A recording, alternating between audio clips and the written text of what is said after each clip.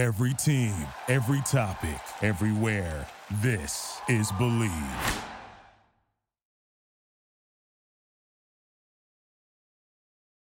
This message is intended as a reminder that we are not licensed professionals, not psychiatrists or psychologists.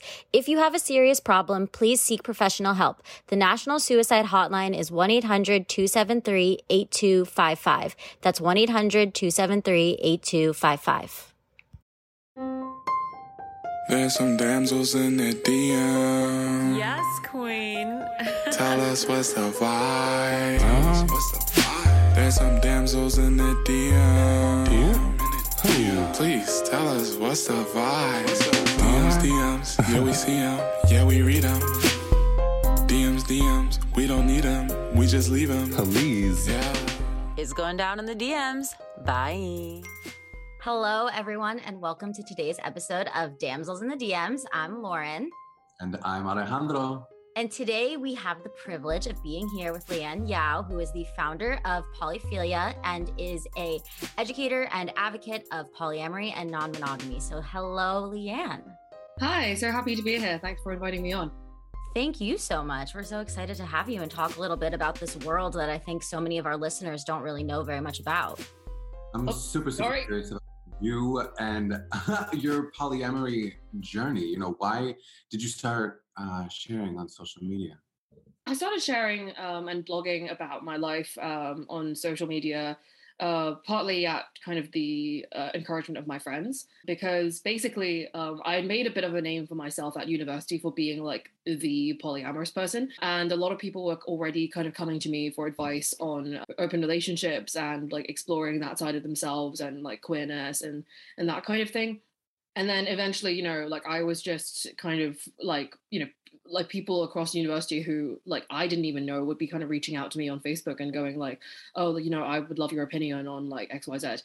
And then it kind of just got to a point where my friends were like, you know, you could kind of like just start a blog and so you wouldn't have to be repeating yourself over and over again and, you know, share your story with like an even wider audience. It doesn't have to be just limited to university. So I was like, oh yeah, that's a good idea. So then I kind of like, I started doing that. And initially it was just like a blog. Initially I was just kind of writing long form articles, but then I noticed that those weren't getting a huge amount of engagement. And I think that's mostly because these days, particularly with the rise of TikTok and apps like that, I don't think a lot of people have the time to read like really long articles. One time I was just kind of experimenting with different types of content to make, and I thought, oh, well, I could make a meme, see how that does. And so I made a meme, and I think I used like do you remember the surprised Pikachu meme that was like a thing like back in 2020? I know you're talking about.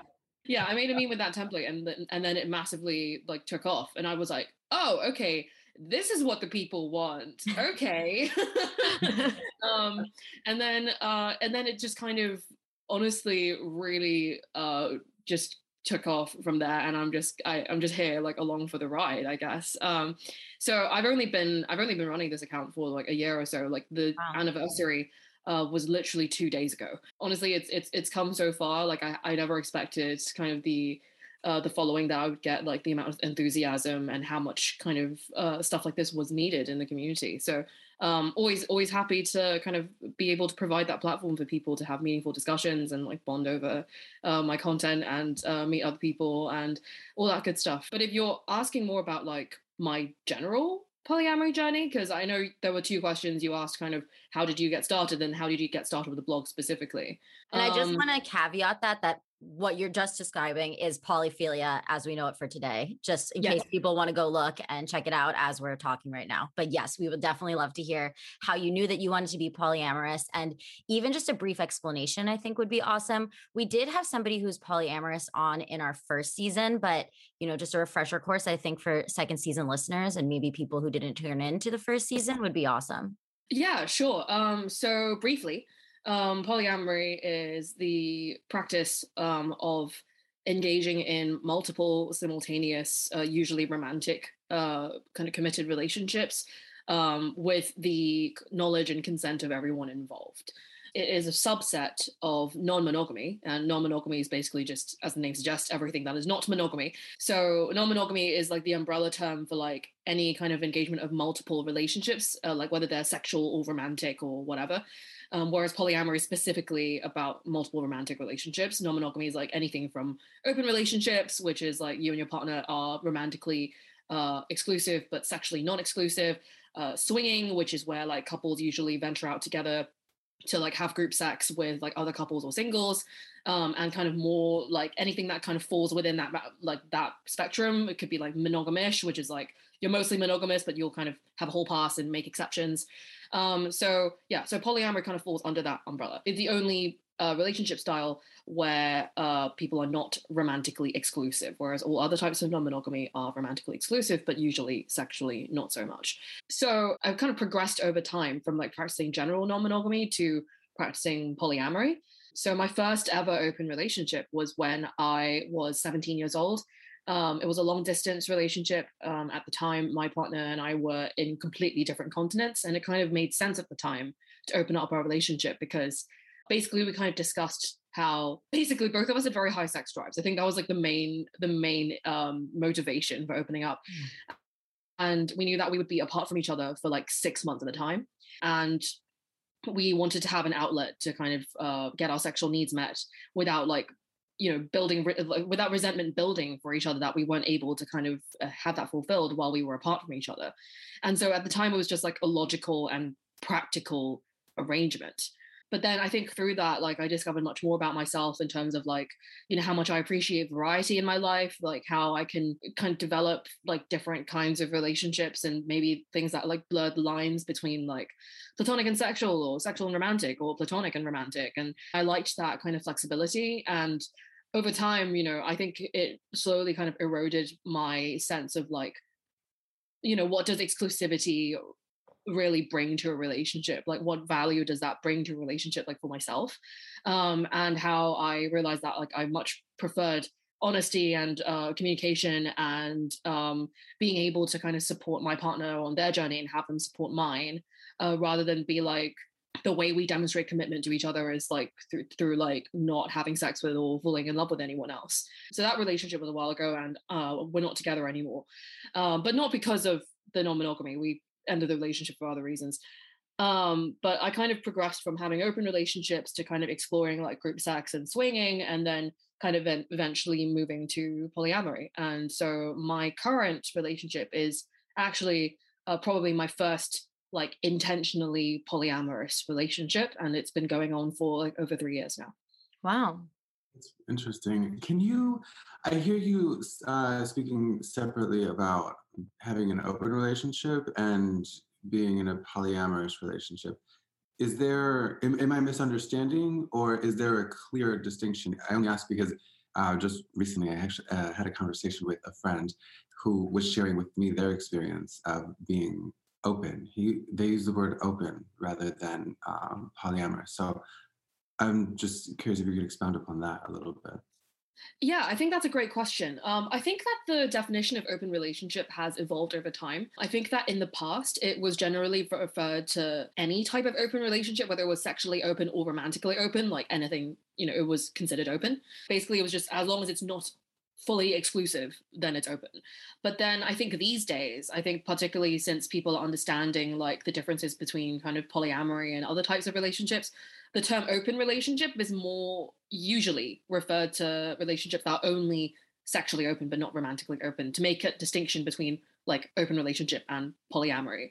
But some people still kind of use it to refer to both, which is confusing. I think also another caveat that I'd like to add, not all open relationships are polyamorous, because some are sexually open but not romantically open, right? But also not all polyamorous relationships are open relationships, because there is a style of polyamory where 3 or more people agree to be exclusive to each other and are effectively in a closed relationship. So like, and that relationship style is called polyfidelity. So it's basically like monogamy, but with more people. So then it's confusing in that sense, because I think a lot of people assume that like, if you're polyamorous, then like you're just constantly looking for more partners. And like, you know, there is a subset within the polyamorous community where they're like, no, we want something that looks like a monogamous setup, but instead of 2 people, it's going to be like 3 or 4. Not all poly relationships are open, not all open relationships are poly. Yeah. Totally. That's interesting. Thank you. Huh. What do you think are some other common misconceptions about polyamory? Yeah, and I wanted to add on to that because I'm not sure if you watched the show Scenes from a Marriage. I haven't seen it, no. Okay, so that was a popular show that was just going on in the US with Jessica Chastain. And in the beginning of the episodes, they show another couple that's a polyamorous couple. And what was interesting about it was that they also depict the woman in this polyamorous relationship as not having like really wanted to be in it originally. But then as she continues in the polyamorous relationship, she's starting to feel feelings for her, one of the partners that she's seeing in this polyamorous relationship aside from her husband. And I thought that was interesting because it doesn't necessarily depict a polyamorous relationship as the way I know polyamorous relationships from the people I know who have engaged in polyamorous relationships, but because you're depicting a polyamorous relationship on such a big platform where so many people can see it. And as we've talked about, representation is so important. I felt like that gave a misconception about a polyamorous relationship in that, you know, showing the unhappiness of how they can be. And I would love it if you could like clarify and also talk about a little bit how feelings are not mixed when you're not in a non-monogamous relationship and how it doesn't make the other partner feel as if they're cheating, that it's like an all agreed upon relationship for the people who enter them. I think that in if you're transitioning to an like an open or kind of polyamorous or whatever kind of non-monogamous dynamic from a monogamous one, for like the person who is probably like less on board with a situation or possibly wouldn't choose it if it was up to them, I think it can be, there's a fine line between like, you know, supporting your partner and like compromising and perhaps even like sacrificing like your own needs and your own happiness. There are definitely situations where like someone agrees to a non-monogamous dynamic when they really shouldn't, when they really should be kind of standing their ground and going like, this is not what I want, and this is not like something that will bring me happiness. But then on the flip side, there's also like, well, if you try, like how will you not know? And also if you don't try, then that means the relationship ends or like one person is going to be unhappy either way.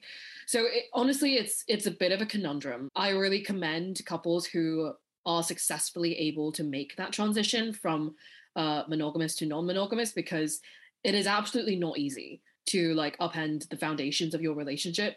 Because I mean, at the end of the day, I think that monogamy and exclusivity and relationships are so like tied together that when you throw exclusivity out the window, like I think people underestimate the impact that that has and how destabilizing that can be. I'm not going to pretend that like all situations where couples open up are like, you know, fine and dandy and that like everyone is 100% consenting to the situation, because like there are sometimes some gray areas. There are going to be gray areas where someone is like, well, I'll try this, but I'm not feeling great about it, but it's not like I have another choice. And then there are some situations where someone is like, you know, on board with it in theory, and then in practice they're like, oh no, this is not what I want at all. I think there's going to be, at the end of the day, like a lot of curiosities that need to be satisfied, a lot of question marks that like you can't really answer until like you actually kind of put it into practice. But ultimately, you know, like my page is about like supporting people on, you know, like creating the relationships that like most fulfill them, and, you know, knowing that they have options. My goal is not necessarily to like make people like stay in relationships or like prolong a relationship just because they've been together for X number of years. Because if the relationship isn't serving them, then it isn't serving them. It's funny that you bring this up. And I appreciate I may be going off on a slight tangent here, but like we love tangents here. Yeah. Perfect. Like I had someone come up to me recently, talking to me about kind of me having such a big platform and like being a content creator, talking about these kinds of relationships, and they were like, "Don't you think that you have the potential to like ruin a lot of people's relationships? Like if people didn't know that non-monogamy wasn't an option, they would still be married, or like they would still be like with their partner. Like, don't you think that ignorance is bliss?" And to that, I was like, well, I don't like the idea of kind of keeping people in the dark. And I think that at the end of the day, like having options like means that you have true freedom. There are some people who, you know, for sure, like could be, you know, happy just being monogamous and not knowing about non-monogamy and like living out the rest of their life and genuinely being very fulfilled. But then there are also some people where like, yeah, like you know, you're doing all right in a monogamous dynamic, but like you could be happier. You could be so much happier. I think some people really kind of underestimate like the doors that and opportunities that are like available to them once they discover that like there isn't just like one way to practice that relationship style. And I think also, aside from that, I think that non-monogamy forces us to challenge so many normative assumptions about like how love and relationships are like. Even if you learn about non-monogamy and you decide to be monogamous, I think that there is a lot that monogamous people can take from the non-monogamous community, like, in terms of like challenging insecurity and jealousy, or unlearning like some kind of toxic depictions of love that we see in the media, or even things like defining your relationship, like defining what the boundaries of your relationship are. Like I'm honestly shocked at the number of monogamous people who don't ever discuss what cheating is in their relationships, because like cheating can mean different things to different people. Like even in monogamous dynamics, there are some people who are like, oh, it's cheating if you sleep with someone else. But if you like flirt with someone like at a bar, I don't care. Whereas some other people are like, if you watch porn without me, that's cheating. And a lot of people just make these assumptions and don't talk about that. And I think that polyamory and non-monogamy in general forces people to communicate and like really, really, really make things explicit and clear. And meaning set that there's less room boundaries. for misunderstanding. Yeah, like so there's less room for misunderstanding. That was a long ass rant, but like what I'm trying to say is that like I think it's better to give people options, and my goal is not to make people kind of stay in relationships for the sake of it. Like my goal is to give people like the agency to like decide for themselves like what really serves them. I was just going to say, I love what you said about how when you first entered polyamory, how you had a high sex drive. So it just made sense to open up that relationship. Because I think like if you're hungry, you get a sandwich, right? Like we have solutions to our problems and there are options to fix what's making us unhappy. And I think sometimes we stay stagnant in our unhappiness because it is the societal norm. And I don't think that we realize that there are so many other options that could be making you happier. And if you just prioritize your happiness and don't think about like, is this going to look weird to my mom? Or is this going to look weird to my coworker? And you just think about, is this going to make me a happier person and have a happier life? Then you can make decisions that will bring you a better overall life that's more fulfilling for you. Absolutely.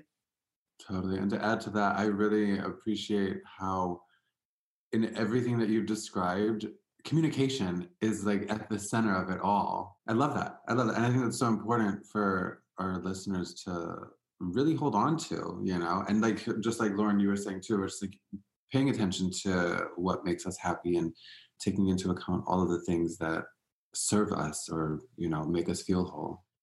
Yeah. I'm just thinking about this thing that I was taught growing up, by watching like TV shows or movies or whatever, like the expectation that if someone loves me, then they'll just get me, that they'll like intuitively like understand, and I won't have to say anything, they'll just know. And how that like really, really messed up kind of like my early relationships. I only had the one monogamous relationship before I engaged in my open one. Honestly, like that belief, the belief that like I shouldn't have to say anything because like my partner, if they really loved me, they truly loved me, like would understand, was so destructive. Communication is absolutely key. Well, yeah, and it makes me think about how in my own life I work a lot on setting boundaries, just like within my friendships, even just within Instagram, setting a time limit with Instagram.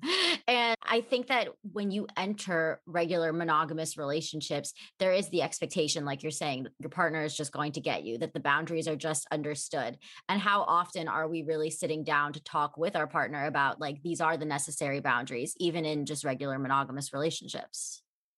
Yeah, exactly. I think just in general, people don't talk enough about their relationships and rely too much on like love and passion and desire to kind of get them through everything. Like, like we hear so many songs like love conquers all you need is love, etc. And I very much don't subscribe to that. Like I think that like a working relationship needs so much more than just love and passion. Like you could be very, very in love but be horrendously incompatible. Totally. So in addition to communication, I'm wondering if someone is interested in exploring polyamory with a partner, what sort of advice have you given your viewers on how to avoid jealousy or overcoming those feelings of jealousy if it's like a new thing for a couple?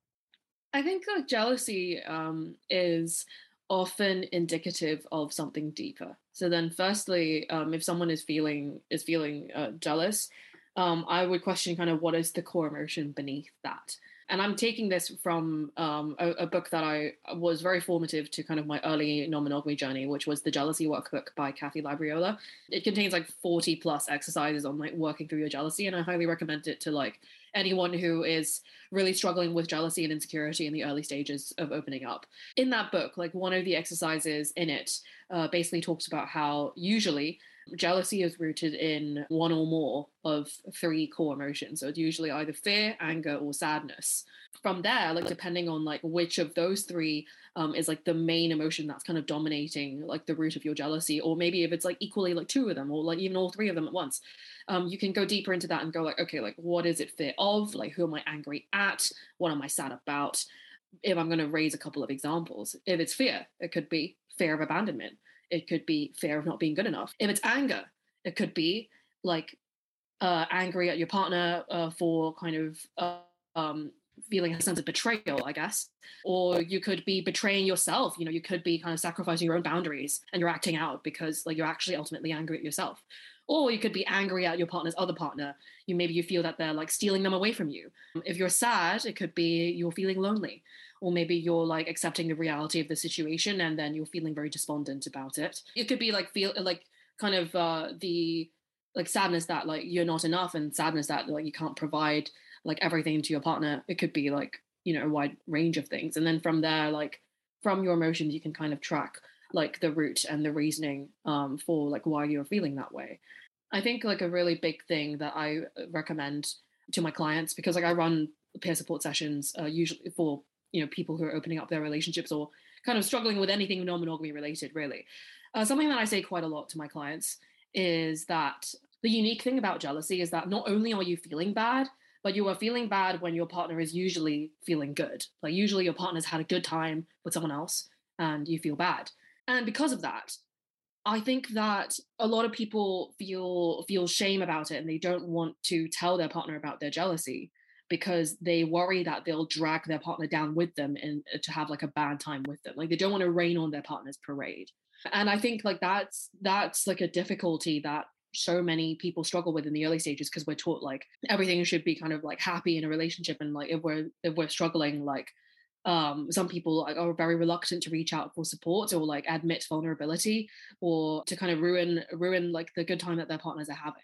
And I always say to people like, don't do that. You know, don't hide it and don't suppress it and don't kind of pretend that the emotion isn't there. It's important to ask for reassurance and comfort from your partner, as well as to do, you know, personal work on yourself and, you know, like learn like self-soothing exercises and that kind of thing. You can't be relying on your partner 100% of the time every time you're having a crisis, but, you know, make that feeling known. I appreciate what you say about expectation. That was something else that had come up in conversation earlier this week, where it's like unrealistic to expect one person to give so much of what you expect in a relationship. It's like that's not quite fair.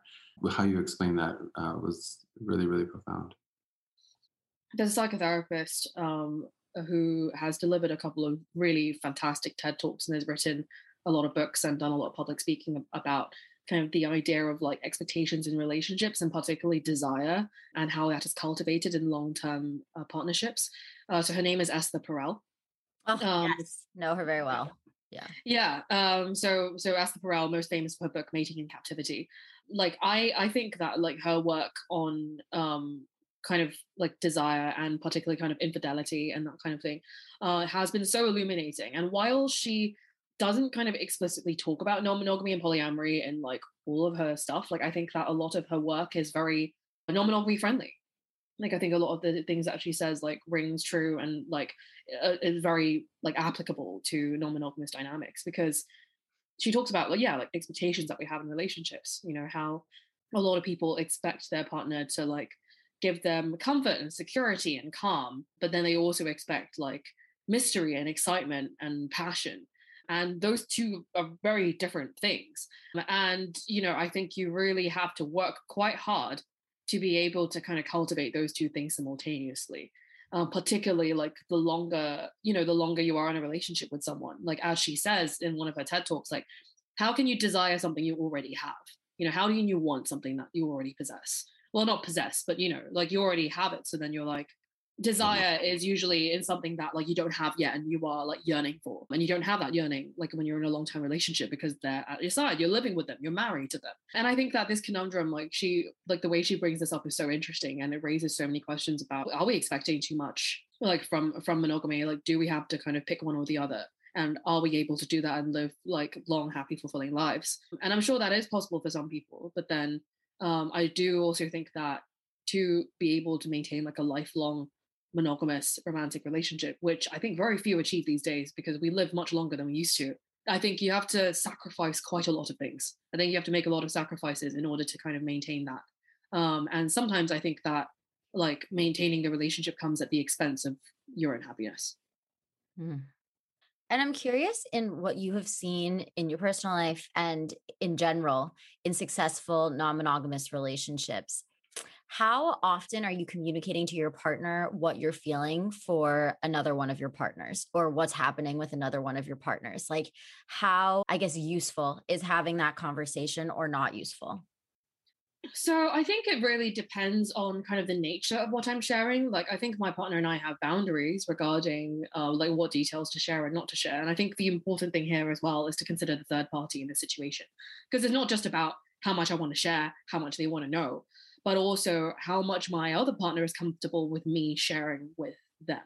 So then there's like, privacy concerns, and it's not just like always kind of centering the couple in this situation. Is also kind of everyone else that like this decision affects. I'm generally pretty comfortable with hearing like whatever from my partner, like within the boundaries of like what his other partner has been comfortable with them disclosing.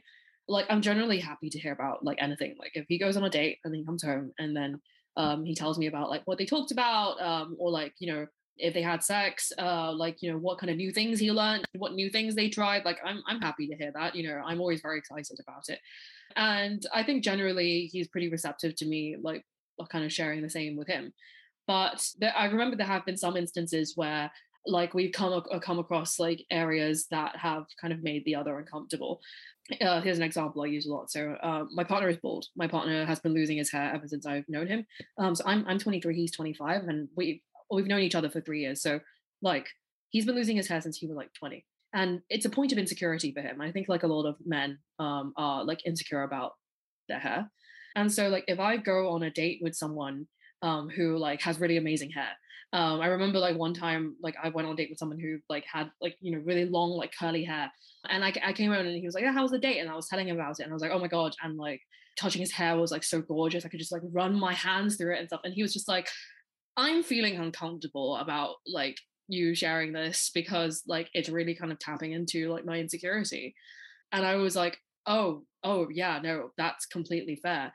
Obviously like he has to kind of do his own work to be like confident in himself and like accept his body for what it is and that kind of thing. But also in the meantime, I shouldn't be kind of triggering him by talking about other people's luscious locks constantly, So like there's these balances to be found, right? Like I think there's always kind of room to accommodate, and I think like there's a very fine balance to be drawn between like, yes, like work on your own stuff, but also like support them, and it's not too much to kind of like ask to like be able to make small adjustments and accommodations, right? Like I think it's absolutely fine if people don't want to share too many details. Like we're very open with each other, but I know other people who don't want to hear anything at all, really. Like they're just like, I just want to know you had a good time. I don't need to know like whether you had sex or not, or like whatever. The only things that I would say people should really kind of communicate about are like things that would actually affect them. So for example, things relating to like sexual health, like if your partner like had sex with someone else, then you probably need to talk about like potential exposure to STIs and like how you're protecting yourself and like what your risk profile is and like kind of like what barriers you use or not, and how regularly you're getting tested, how regularly they're getting tested, all that kind of stuff. Like all these are logistics, like practical things that like need to be talked about. But then beyond that, like, do you really need to know like where like like what kind of like kinky sex your partner and their other partner had? Like no, like you don't need to know that. Like and so I think it's up to each individual relationship to decide for themselves like how much they want to hear, how much they want to know. And there's absolutely no shame in like not wanting to kind of talk about that stuff. Like I think it's the same with like if you're talking with friends or if you're talking with your siblings. Some people love talking about sex with their friends. Some people are less comfortable with that. It doesn't have to be a source of shame, like if like you feel uncomfortable with your partner kind of sharing information about their other partners. I think that's important to make clear, because a lot of people are like, oh, I feel jealousy and therefore this is bad. And it's like, well, no, like it's okay to have boundaries. My last question before we get into this letter, just because I'm curious, on that same topic, what about sharing when you're sad, like about something with a partner ending? Do you think that's also okay? Or does that have potential to make people also feel bad? I think that like if your partner is going through a breakup, or like if you're going through a breakup and you are maintaining your other relationships, I would encourage people to kind of support the partner who is going through this period of grief and loss, to support them in the way that they would like to be supported. Because I think different people react to grief and loss differently, right? Like some people want to like hole up and like withdraw from the world for a while and kind of just process things on their own. Some people like want to get out there and be super social. Like only way to get over someone is to get under someone else, like you know, that type of stuff. Like, and it's really kind of like up to you to have a conversation. Like, you know, how would you like to feel supported? Do you want to talk about it? Yeah, like, and I think also it's important to not take things personally. I think it can be very easy to like center yourself. Like if your partner is like going through a breakup and they're grieving that and like being like really mopey all day, then you'll be like, oh, what does this mean for our relationship? Like, are they going to be sad like that if we broke up? And kind of make comparisons in that sense and go and be like and feel uncomfortable with like how intensely like their grief is kind of being experienced. And that can be hard for some people. And I think like it's appropriate if like you don't want to see that and you're like, you know, I, as much as like I empathize with your grief in this situation, like I would prefer if you talked to your friends about it or talk to a therapist, because like I don't feel that I'm able to support you while also kind of looking after myself, right? But then like in situations where like you are kind of comfortable with it and you do want to support your partner, then I think it's just best to ask them for what they need. And I think for the person who has been broken up with, for the person who is kind of going through that, it's very important, firstly, to, you know, be mindful of how like this is impacting your other relationships. Like, you know, you may be like acting a little bit differently for a period of time. And it's difficult to maintain and be like happy in other relationships when you're also simultaneously going through like this very difficult time, right? And I would also say that, secondly, it's really important to not try and so in monogamy there's this idea of the rebound, right? Like you have a breakup and then you try and like fill that void with someone else immediately. And I feel that there is an equivalent of that in polyamory, where like, for example, like if you have a divorce and then you also have another partner, some people like in order to kind of fill that void like want to like get married to their other partner immediately to try and like fill that void and escalate that relationship, even if like they're not actually necessarily like compatible as like married kind of or like living together or whatever, like because they're trying to kind of replace that role that like the relationship that just ended kind of played in their life. You know, at the end of these things, like, you know, question like, are you making this decision because like you're trying to fill a void, or do you actually like want to like progress this connection with this specific person? Like are you chasing them, or are you chasing an idea? Like I see this like chasing ideas and kind of like wanting to like see a different version of yourself rather than like actually caring about the person that you're engaging with, and like, you know, seeing them as an individual in their own right with like, you know, their own like desires and fears and whatever. Like I think that's always really important to keep in mind. Definitely.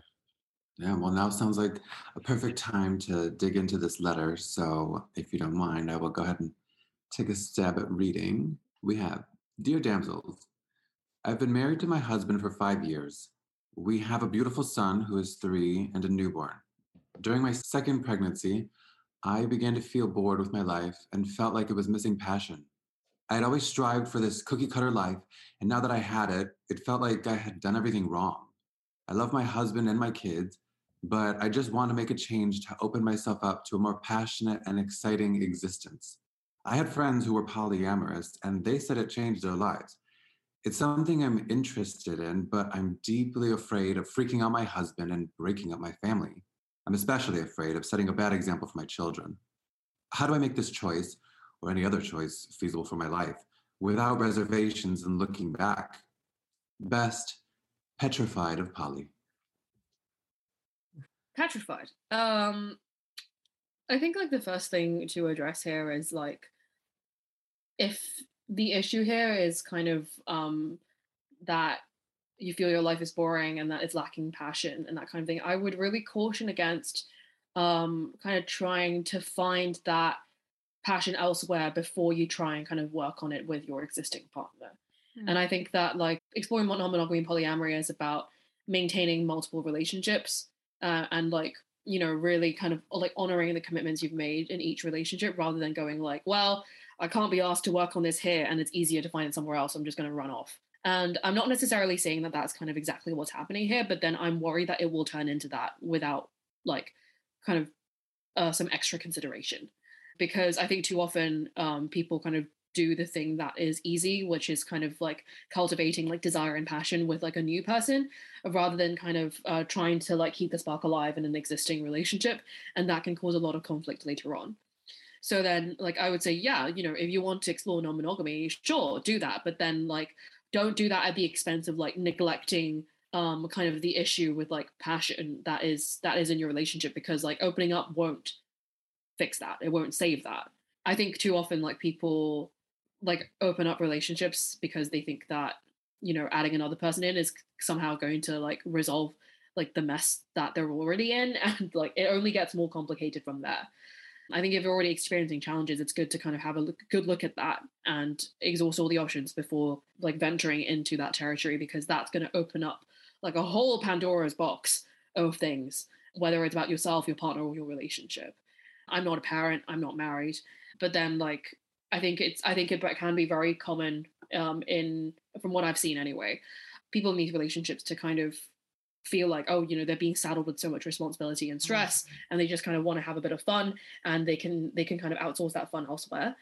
Desire and fun and joyful play is like, and quality time is important in all kinds of relationships. Like you don't want to be in a situation where like you see your husband as like the secure, calm, like responsible partner, and then you see someone else as like the fun kind of like passionate partner, because you know, I think ideally you'd want to cultivate a bit of both in both relationships. And I think that resentment will end up building over time if like your husband is like, okay, like I'm holding the fort and I'm looking after the kids and whatever, and you know, you're kind of just going off and like someone else is reaping the benefits. And while obviously there is value in like a long-term relationship, but there is value in like living together and like the day-to-day kind of like mundane responsibilities and, you know, childcare and that kind of thing. Like I'm sure people derive a lot of joy and fulfillment from that. I think at the end of the day, like people like variety, people like fun. And you know, people want to let loose once in a while. So then ultimately what you should be trying to cultivate passion in your existing relationship as well as any new relationships that you intend to create, rather than kind of just going like, well, I'm going to outsource this thing, I'm going to get it there. I would very much caution against kind of using other relationships as like escapism. Yeah, I completely agree with you.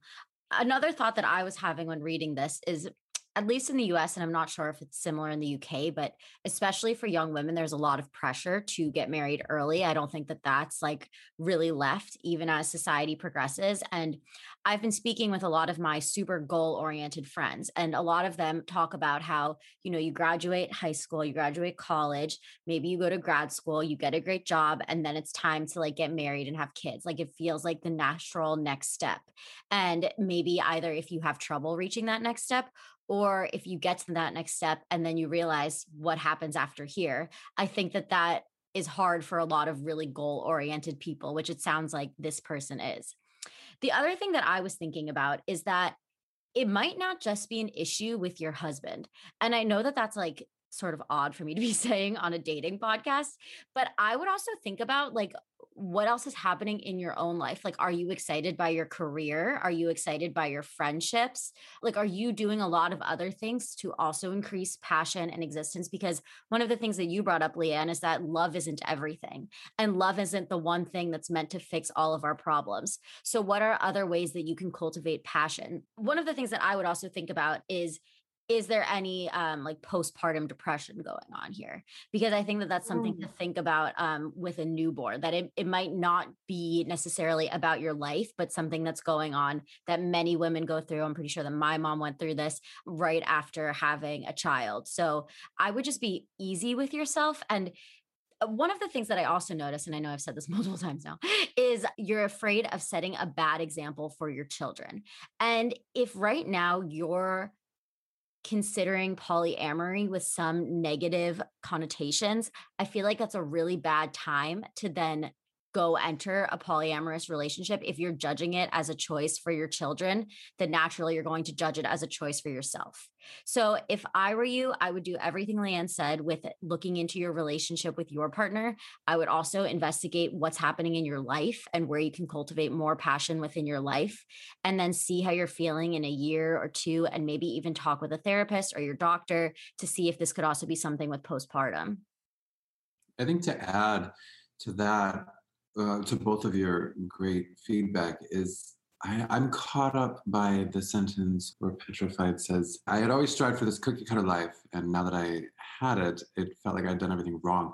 I feel like that false expectation that everything's going to be perfect, or that everything that you work toward is going to be perfect. That, I think, being cautious of those lofty expectations and just kind of like appreciating where you're at now is really important. And I think communicating those thoughts with the husband is going to be equally important, so that you build that strong foundation for the kids, so that you are setting a strong example. Because again, going back to communication, it's just like it helps not only the adults in this situation but also the kids in this scenario. So yeah, and I want to add on to that, like that particular sentence that you brought up, Alejandro. Like, living this kind of cookie cutter life and kind of feeling like you made all the wrong choices or whatever. You could have made different ones, and I think the grass is always greener. Firstly, but then also, and I'm going back to something else that Esther Perel said. So I quote her a lot because I love her. But then Esther Perel talked about, and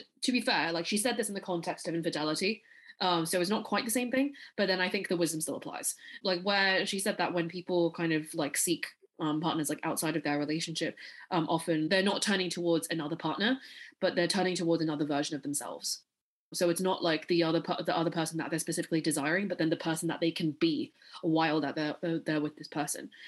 And I thought that was so spot on. And I think that like in this situation, if you are kind of going out to seek other partners to like kind of fix the boredom in your life, like I worry, Petrified, that you're going to be objectifying people for like the kind of purpose and value that they bring to you, rather than like appreciating them as like whole individuals. I worry that like this kind of exploration will become very purpose driven, and that you'll see people purely for like what they bring to you and what they fulfill, and like if they don't fulfill those needs, then they don't bring value and they're not worth it. Like that's kind of what I'm concerned about with this wording, because people kind of don't exist to kind of like fulfill your needs. Like at least that's not their sole purpose in life, right? I think like every relationship comes with its pros and cons, and like it's about kind of accepting like the fullness of that. So yeah, I would kind of there's a couple of things here that I would encourage Petrified to think about before they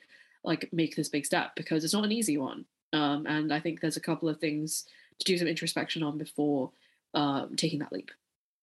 absolutely. I think that's so great. I love what you're saying about that it's not people's sole existence to make you happy or to be, fulfillment. And I think exactly what you were saying with the wording of this letter, it has the implication that that you haven't done everything with this particular partner yet, and that it could just be more about what's happening in your life. Because I think it would be a different story if this person said to us, like, I've been working with my husband for years and we haven't been able to like cultivate passion anymore, and it was all about your relationship with your partner. Then I think, thinking about polyamory would be a phenomenal choice, but it doesn't sound like that's where you are right now. It doesn't sound like you've done all the work. It just sounds like you heard about this and then thought it could be a great idea. Yeah, absolutely. I would agree with that. Well, Leanne, is there anything else that you wanted to let our listeners know about polyamory or non-monogamy? Or maybe you can share with us where our listeners can find you on the interweb. Yeah. Yeah. So I my followers ask me lots of questions like every day, all the time. And so you can find like an FAQ where I've answered people's kind of most burning questions, like over 100 of them, like on my profile, like in the link in my bio. So like I have an FAQ link to that. But if you kind of want to find me on social media, my handle is Polyphilia Blog. That is POLYPHILIABLOG. I am on Instagram, I'm on Twitter, I'm on Facebook, and I'm on TikTok, all the same handle. And so, yeah, you can find me in any of those platforms. I post content on all of the platforms on a regular basis. If you're interested in booking like a private peer support session with me, I offer sessions to individuals, couples, and groups, either over text or over video call, where you can kind of talk to me in a safe and judgment-free space about anything to do with non-monogamy, whether you're like opening up or like you're kind of struggling with meeting your partners, or like you're going through a breakup, like literally anything related to that. And I have a shop where I sell merch. I sell polyamory merch on Redbubble. That's also kind of linked in my various kind of social media profiles. And yeah, thank you so much for having me. I really enjoyed kind of talking with you about polyamory, and like the advice question was like so great to dive into. It's been amazing having you on. Thank you so much for making time to come onto the podcast. Thank you so much. And thank you so much for all of your content that you've been creating. I feel like it's so short, so funny, and really makes like polyamory and non-monogamy accessible for people who may have not heard about it or know anything about it previously. So I really want to thank you for sharing that with us and sharing a little bit about your story. Thank you so much. Like, accessibility is really important to me because I'm autistic, and I know that a lot of polyamorous people are neurodivergent. So like having short bite-sized content is kind of my main focus. Yeah, I love that. All right, everybody. Well, thank you so much for tuning in to another episode of Damsels in the DMs. Until next time. It's going down in the DMs. Bye. DMs, we don't need them. We just leave them. Please. Yeah. It's going down in the DMs. Bye. Thank you for listening to Believe. You can show support to your host by subscribing to the show and giving us a 5-star rating on your preferred platform. Check us out at Believe.com and search for BLEAV on YouTube.